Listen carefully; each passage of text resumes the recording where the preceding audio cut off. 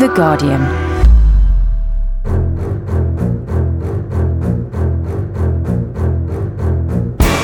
A number of schools were miscategorised, and for that I apologise. And in particular, there were schools which were listed as proceeding, when in fact their rebuild will not now go ahead.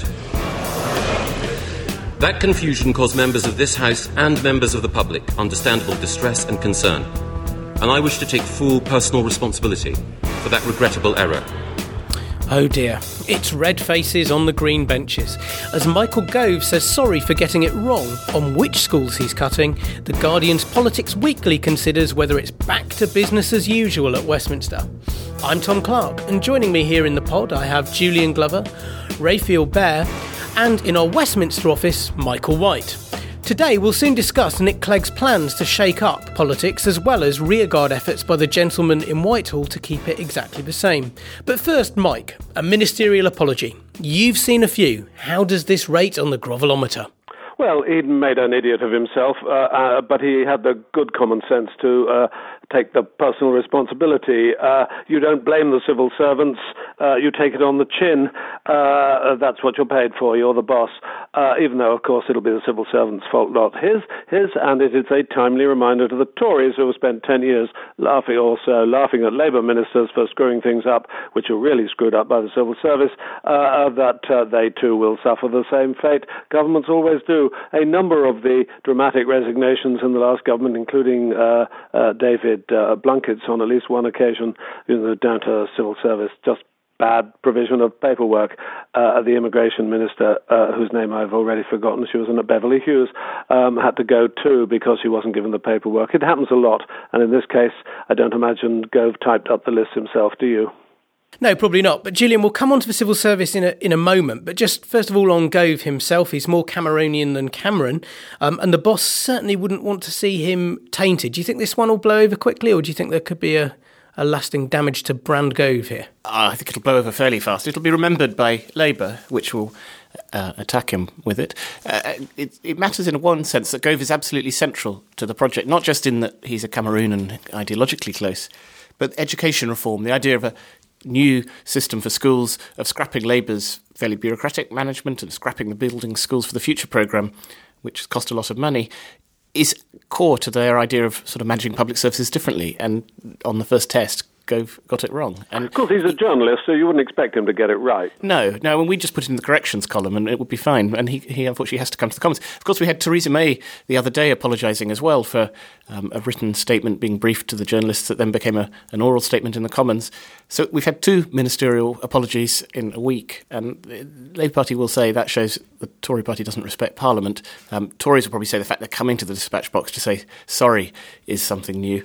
It's all a bit of a mess. I'd say that point about Michael Gove's education reforms being a sort of flagship policy is fantastically important, because that continues a process that started in opposition, didn't it? That there was a sense that whenever people asked around the Cameron project, is there something you can point at that signifies Cameronism, they could quickly bring out the education policy. But the danger for Michael Gove is that alienates him in the shadow cabinet and in the Conservative Party, because I think there's a sense from a lot of people that this has come about because he got out of the traps very quickly ahead of the comprehensive spending review to say something will get built by this government. Lots will get destroyed, but something will get built, and it will have the name Michael Gove written over it in big letters. Yes, I mean, he's already got Tory MPs protesting, at least one Tory MP protesting about the schools being cut in his constituency and the building program. Because a lot of these schools are now in quite Tory areas. The early wave of building schools of the future was kind of inner cities and often Labour areas. So these are Tory cuts hitting Tory voters, and Michael Gove got it wrong. Isn't that, Raf, the real issue here, though? I mean, the reason why this is painful if you get the detail wrong is because schools are being cut, and this is quite soon after a budget which promised capital spending would be protected, Savage or everywhere else, but investment in new buildings was the one thing they weren't going to cut any more than Labour had planned. Yeah, I think part of the problem there is that within the framework of education policy, there's quite a lot of thinking that has been done around the question of what really boosts standards, what really gets results. And you can point to research that says essentially it's what goes on in the classroom, the relationship between parent and child and teacher. And actually, if the paint's peeling off the walls, it doesn't really matter so much. And I think that that sort of empirical point has got into the heads of Michael Gove and the Department of Education, and they've forgotten that politically, actually, taking schools away from children is just not a very good idea if you want to make them like you. And that's separate from the sort of evidence base that fed into the policy. And I think there's an element of the sort of Gove wonkishness that's slightly blinded him to just how politically toxic it is. On the point we started at, the apology. I mean, Michael Gove does do very good apologies. The man is incredibly polite. His statement was beautiful in its grovellingness, and maybe just as a piece of art form, we should congratulate him. I'd say also just one other point on that. I think he's very, very smart, and I think he's realised that because of the nature of coalition, there aren't going to be many reshuffles in this government. It's just complicated to reshuffle a coalition government. So this is his department. He's got to make it work, and he's got to make his legacy in it. Well, he's coming quite well out of this discussion, because you're saying he cares almost too much about his brief. He cares too much about the evidence. One detail of it, though, that I think he has got a few questions to answer on is this new schools network that he's giving public money to, that's employing a couple of his former advisors. Do you think this could give it a slightly different take, Raf, if it turns out that, if that becomes a kind of propriety issue? Well, I mean, that is the sort of thing that people, again, in the Labour Party will want to ask questions. I don't know the detail of how the New Schools Network is funded and what its relationship with public money is. Neither does anyone else. That's the point. And it was certainly, again, in opposition, it was very important that they could show that there was the demand for this process that they were about to launch. So, I mean, from that point of view, I would say again that there's a sort of Bolshevism in the approach to this particular policy, in that the ends will justify the means, because it's so important that there is a legacy. Well, Michael Gove took full responsibility in public, but as Michael White here has already indicated, behind the scenes there might have been some dressing down in the department of the officials who landed him in it. And with civil servants leaking left, right and centre, and with ministers about to take an axe to their index-linked pensions, we asked Queen Mary's Whitehall expert, Dr. John Davis, to give us his take on the perennial tensions between mandarins and ministers and ask whether they've reached new heights. It's a fascinating time for the British civil service. Not only are we in the first coalition, peacetime coalition, certainly in living memory, it's a very febrile political atmosphere backed up by an ongoing economic crisis which looks like it will touch every corner of Whitehall. The civil service has, certainly to my ears, is in a real period of flux. On the one hand, all civil servants, contrary to New Labour in 1997, not all of New Labour, but plenty of New Labour, the civil service actually does enjoy a changeover of government. New faces, new ideas, a change is as good as a rest. But at the same time, this particular coalition, we can see it's placing pressures on the civil service which are unprecedented, certainly since the Second World War. What we're looking at is a civil service, senior civil servants who are under pressure to maintain tradition, under pressure to maintain public service delivery, but at the same time, and as we saw in the papers over the weekend, being asked to draw up cuts in certain departments of up to 40%. This is incredible. More and more, it would seem that there is a great rush to get through major Whitehall cuts, all with the idea that maybe 5 years we're not going to see the full 5 years. Add to this the fact that the civil service are being asked to deliver cuts in the civil service, which is only going to disenchant, certainly, I mean, maybe not the absolute mandarins, the senior civil service, but certainly at that middle and lower ranks. I mean, the morale, I understand, is dropping like a stone, and you can understand why. They're being told to expect redundancies, but their redundancy packages are going to be cut.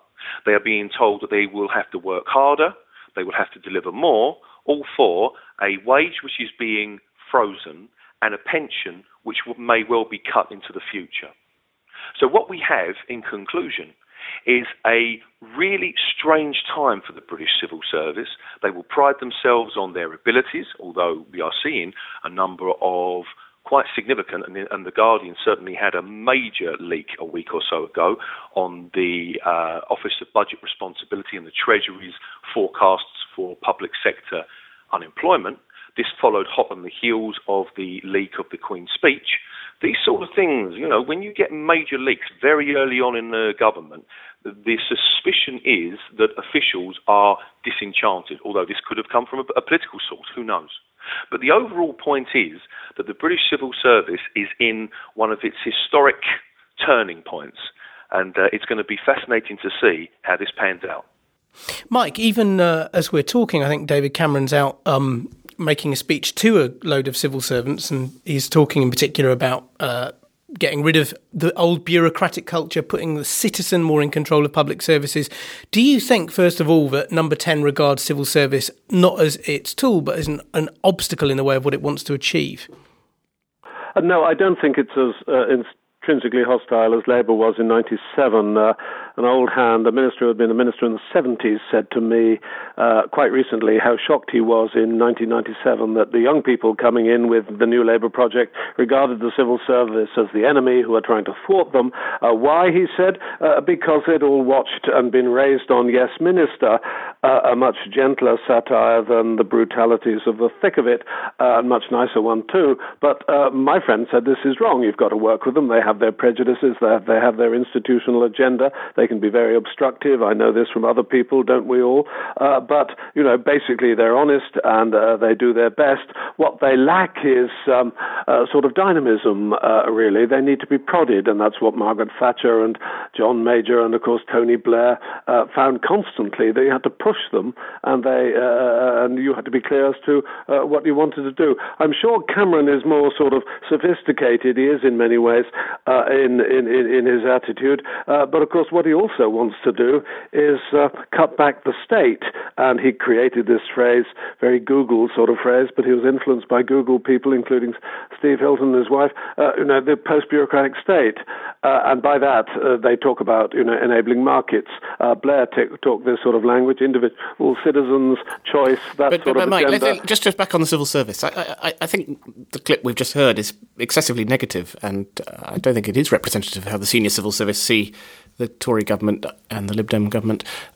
There seems to be a very good level of cooperation. I think people at the very top of the civil service feel that the ministers are respecting them more, that departments are more powerful. You hear people in the Foreign Office, for instance, describing a department for the first time since, probably since 1997. The department now has a minister who's taken seriously by the Prime Minister, and it has a sense of independence. And the Treasury... Oh, that's not fair, Julian. The Treasury... Well, it is fair, I think. Why not, Mike? I think that the Tony Blair was his own Foreign Secretary. William Hague is David Cameron's Foreign Secretary. There's a clear difference. Well, there. we'll see. We'll certainly see, but this is the sense that they have at the moment. And I think that is happening across departments. There is a degree of cooperation between departments, which by the end of the Labour government often found it hard to talk. Cabinet committees are mattering hugely in the coalition. So there are clear bureaucratic sort of defining points of contact within administration that have really not worked under Gordon Brown and by the end of Tony Blair. And so I think the civil service is quite optimistic about this government, not negative. Clearly there's the issue of cuts, which is and cuts to their own terms. And cuts to their own terms. Make it harder? And that is an employment issue. But I think in terms of the process of government, there are some signs for hope. I'd sort of go along with that, actually. I think that there is obviously a fundamental problem in that you will be asking some people to draft their own death warrant, and that is not an easy thing to do from a managerial point of view.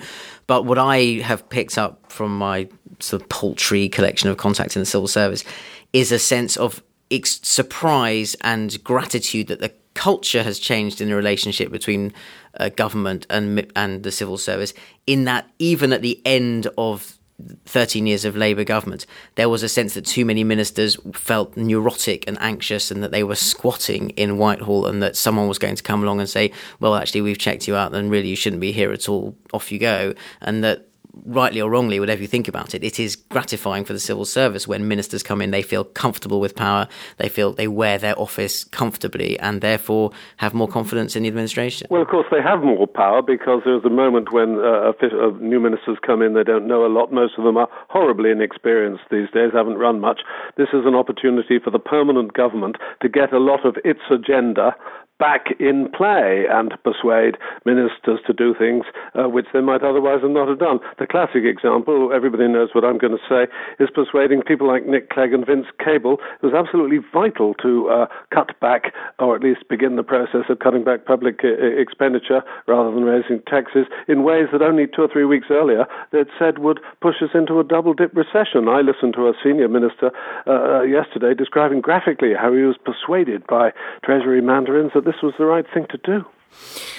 But Mike, do you not think that there's also a point that Julian makes here about the coalition, the machinery of the coalition, meaning that we cannot have sofa government? This week, for the first time, we had this coalition committee, reconciliation committee or something, cranking into action for the first time on health. Yeah, I think that is a good mechanical aspect of the coalition, that you will have to have talks between the coalition parties. The coalition agreement, 400 points, was cobbled together quite quickly by Dutch or German standards, and they're sort of watching each other, the Mexican standoff, and that probably is constructive, although Tony Blair was not the first person to practice sofa government.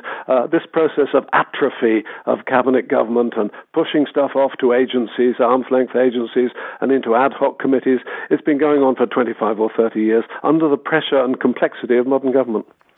Well, whether or not mandarins want to preserve the business of government as usual, Nick Clegg has very different ideas.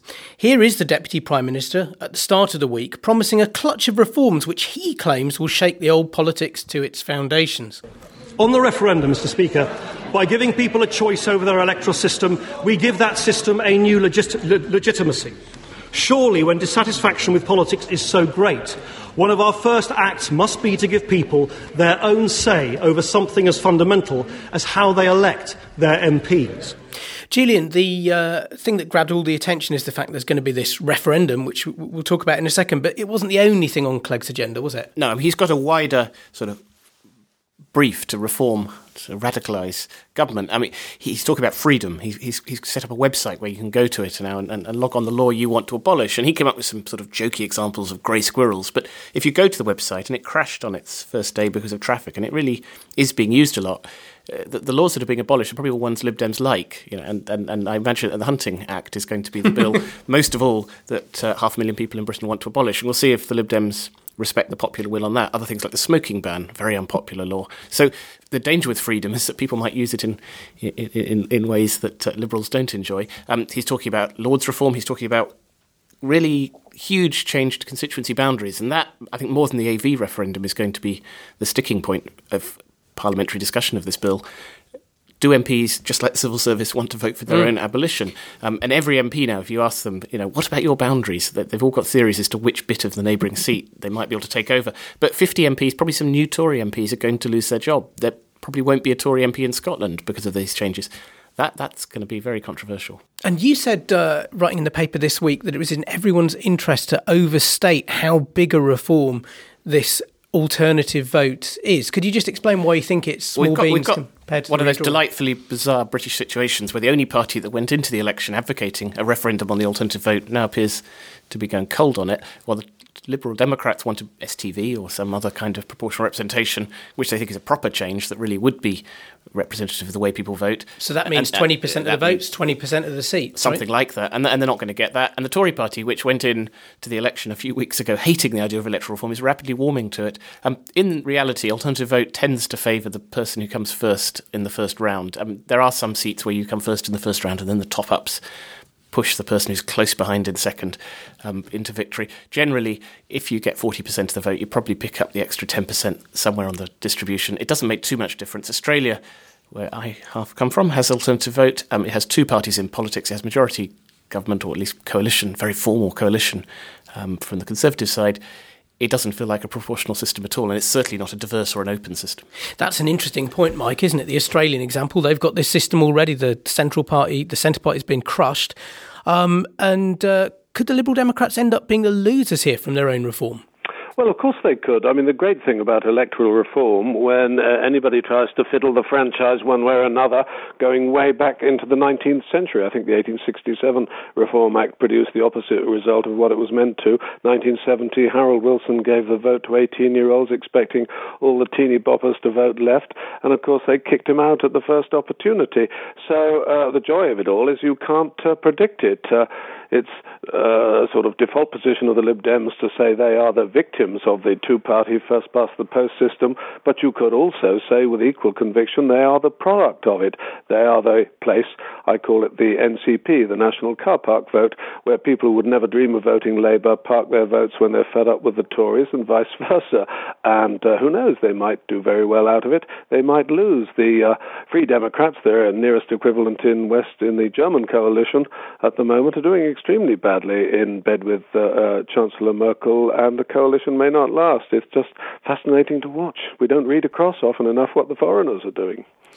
Raf, do you think this is the start of a new politics? Or? Well, I think that point that Mike makes is very important, that if neither the Labour nor the Conservatives can muster enthusiasm or immense hostility towards this, it becomes Nick Clegg's midterm election for him to stand on, and that could be very dangerous for him. First of all, it means he could lose the referendum.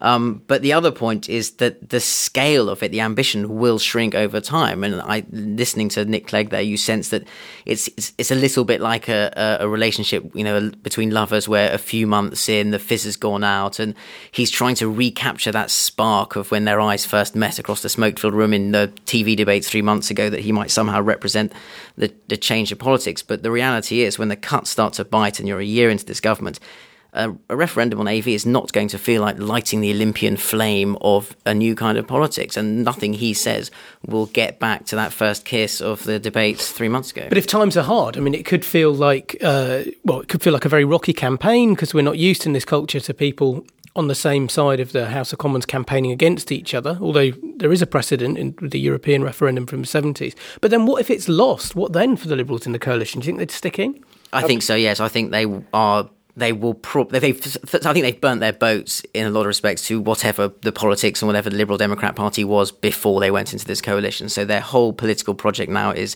building on this coalition, turning themselves into something other than what they were.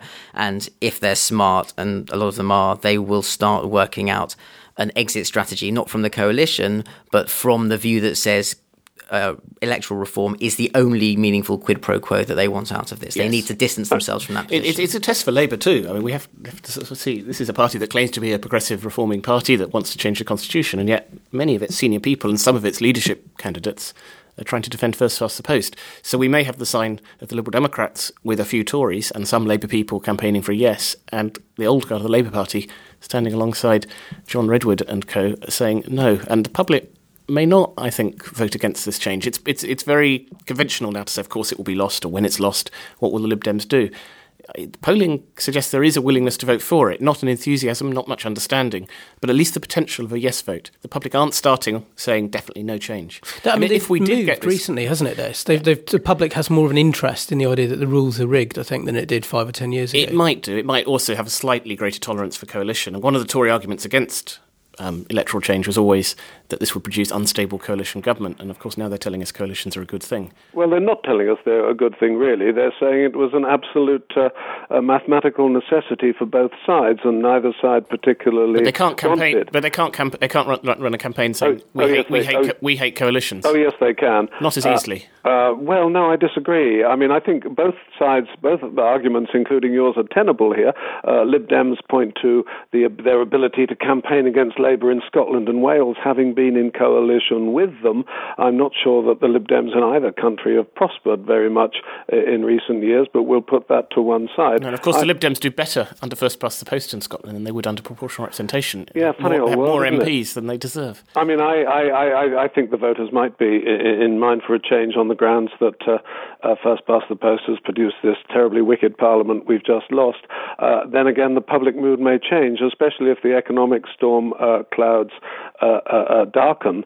So we're taking what was it Disraeli when they reformed the franchise, doubled it or tripled it in the 1860s, famously called a leap in the dark. We don't know what we're going to get here. And Julian's point about the boundaries, the implications of that are extremely important in this context. How it pans out remains to be seen. I thought the devastating conceit this week was Simon Hoggart describing Mr. Clegg making a statement as a bit like Billy Liar, the fantasist in Keith Waterhouse's first novel, Inventing the Great Republic of Ambrosia, or Kingdom was it, and Steve Bell drew him as Bubbles. This is a kind of the Cleggian world where everything is fair and proportionate and equal, but will it stand up to the horrors of deep cuts and a double-dip recession, global or local?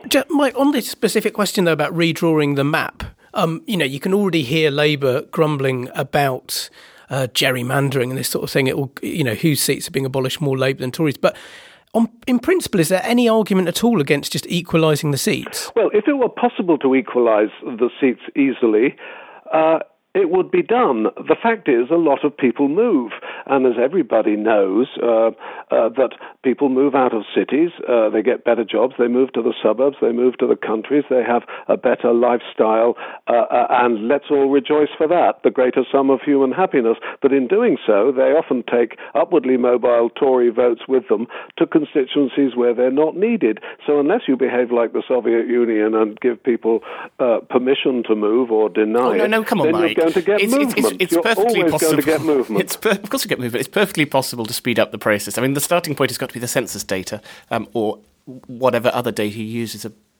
measurement of the size of the constituency. We're due a census in 2013. Exactly, and that's a problem because the data used for the current boundaries is 15 years old.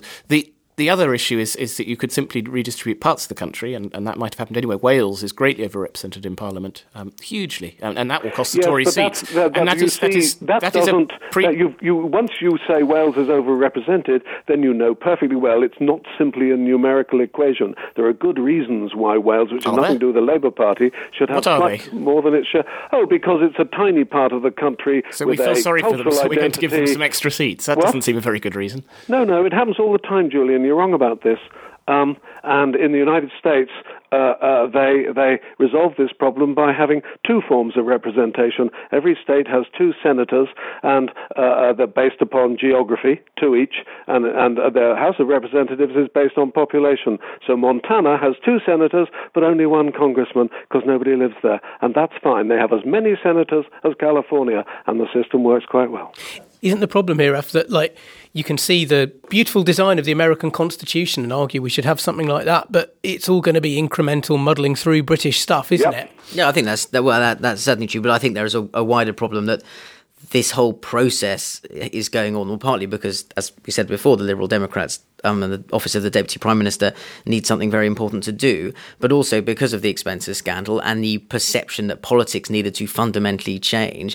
But the fact is the political practicing class has no idea what people actually mean when they say they want politics to change. What they mean is they want some vague notion of politicians to look very different and sound very different from how they are. Well, that's not going to happen because we've got coalition is a change. It's an extraordinary change, and I don't know anybody who watches it close up, or the people I talk to in the supermarket queue, who doesn't acknowledge that we've stumbled the British way, as Tom said, into an extraordinary change with this coalition. We've just spent 20 minutes talking about the different mechanics of change. It ought to be very stimulating, and the voters ought to feel they've achieved something. Don't know whether they do, because the papers spend all the time telling them what a bunch of shower the politicians are. And I don't disagree, Mike, but I think the reality is what happens is the political class reaches for technical solutions that don't in any way describe how most people express their will for politics to change. I wonder whether the smart way to fight this referendum is going to be to say that AV is an easier way for you to root out the rotters, because if you've got 50% against an MP, that MP has to go. But that's it for this week. I'm back next week with Allegra, and we hope with the first of our Labour leadership contenders, Andy Burnham, who'll be joining us here in the pod. My thanks to Julian Glover, Rafael Behr and Michael White. The producer was Phil Maynard, and I'm Tom Clark. Goodbye.